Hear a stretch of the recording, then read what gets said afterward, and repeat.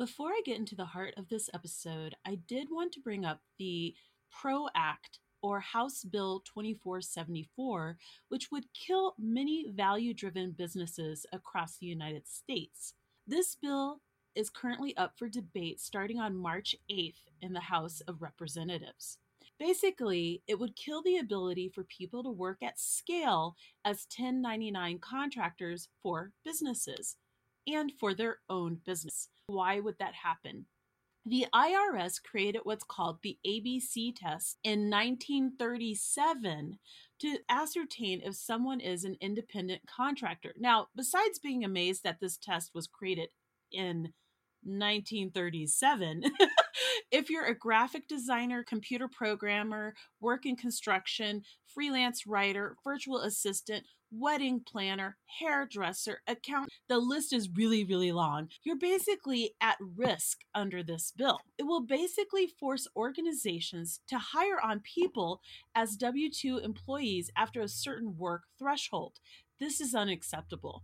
Call your representatives and let them know that you don't agree with this bill prior to March 8th. In my research, before I made these comments, almost 60 million Americans have earned income via 1099 contractor projects.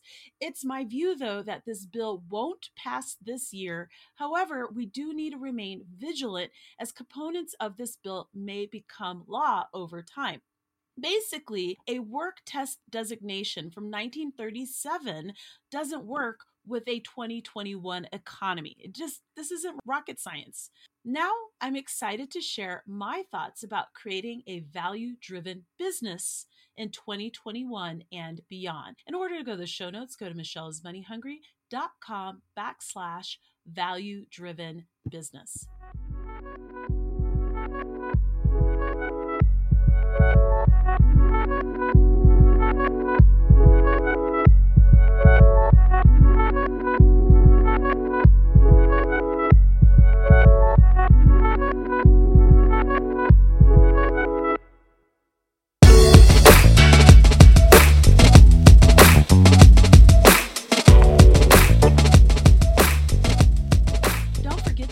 My Do It Ugly toolkit today. Perfect always gets in the way of done.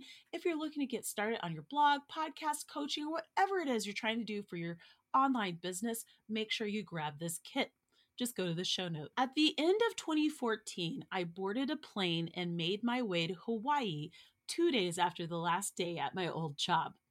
I'd quit after 10 years, even though most of my colleagues worked for that organization their entire professional lives.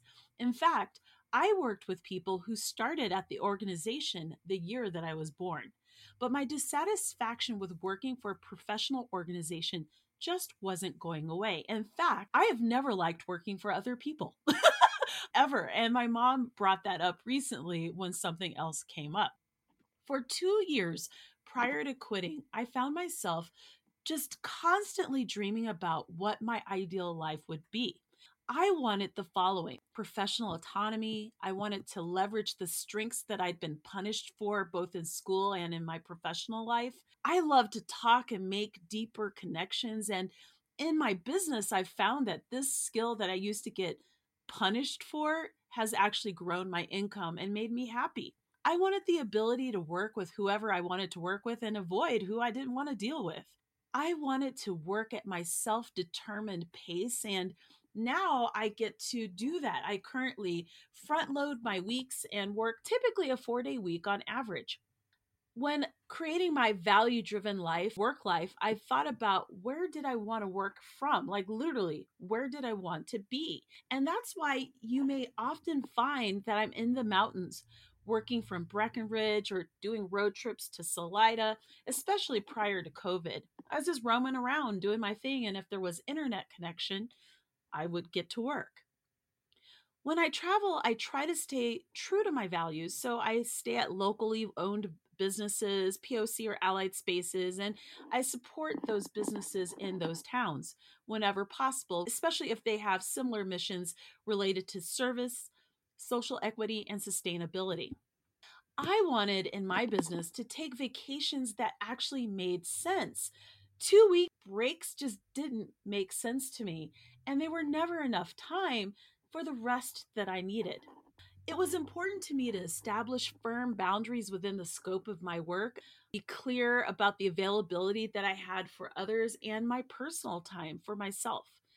Creating a values driven business meant celebrating holidays that actually matched my personal beliefs and values. And actually, here's an example of what I mean by that. Today, on the release of this show, the organization that I've been working with on a part time basis is observing Claudette Colvin Day. And if you're not familiar with her, I have linked to an NPR episode in the show notes. But basically, before Rosa Parks, there was Claudette Colvin. Martin Luther King Day, Julia Greeley. This is very regional for me. She is a Black woman from Colorado who is actually being considered for sainthood by the Catholic Church. Cesar Chavez Day, which is already observed here in my town of Denver, and Cabrini Day, which is a new holiday observed in Colorado instead of Columbus Day. And Mother Cabrini has a shrine here in the hills of Colorado.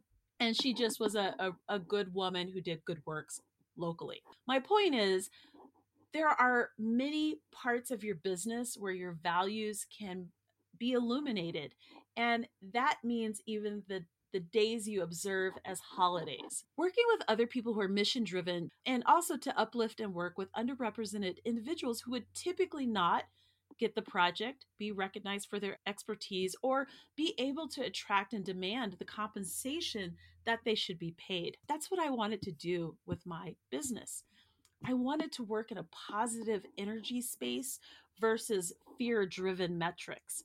And then ultimately, when I thought about my values, I wanted the freedom to express what I believed. In fact, this freedom of expression is a job killer in corporate, but a client attractor in entrepreneurship. How do I know this? Because I have made more as I vocalized more what I believed over time. In fact, I didn't even have to pitch for any projects in the past year or even coaching clients. They came to me even though I spoke out against racism, said that I support POC and allied businesses, am socially awkward, especially because I've been at home for a year because of quarantine. I care about the earth. I'm very into that. Basically, like minded organizations and individuals were excited to work with me, and my stated purpose and clarity of beliefs made it easier for them to collaborate with me. As they built out projects with those similar missions, it was just easier to know that I was someone who was in alignment with what they were doing and who they were trying to reach out to. So it made it easier for them to reach out to me and work on projects. Now, why do I bring all of this up? There are so many would-be entrepreneurs who are uncomfortable sharing their beliefs and values within their businesses. If you're in the beginning stages of thinking about into business for yourself, please share what you believe. You will either repel or attract people to your company, and that's fine either way. Who you collaborate with and who you'd like to contract with for the following services. So ask yourself that question. You're building your business. Who do you want to work with on food catering, graphic design, freelancers who work on projects for you?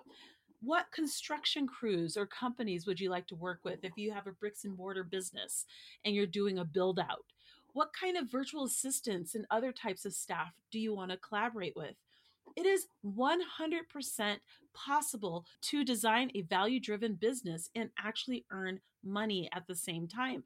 I've got some examples for you. Starbucks made employee insurance coverage as part of its core values. You may not like Starbucks, but you know what a lot of people do appreciate as employees of the company? That they have access to healthcare, which is a big issue in the United States.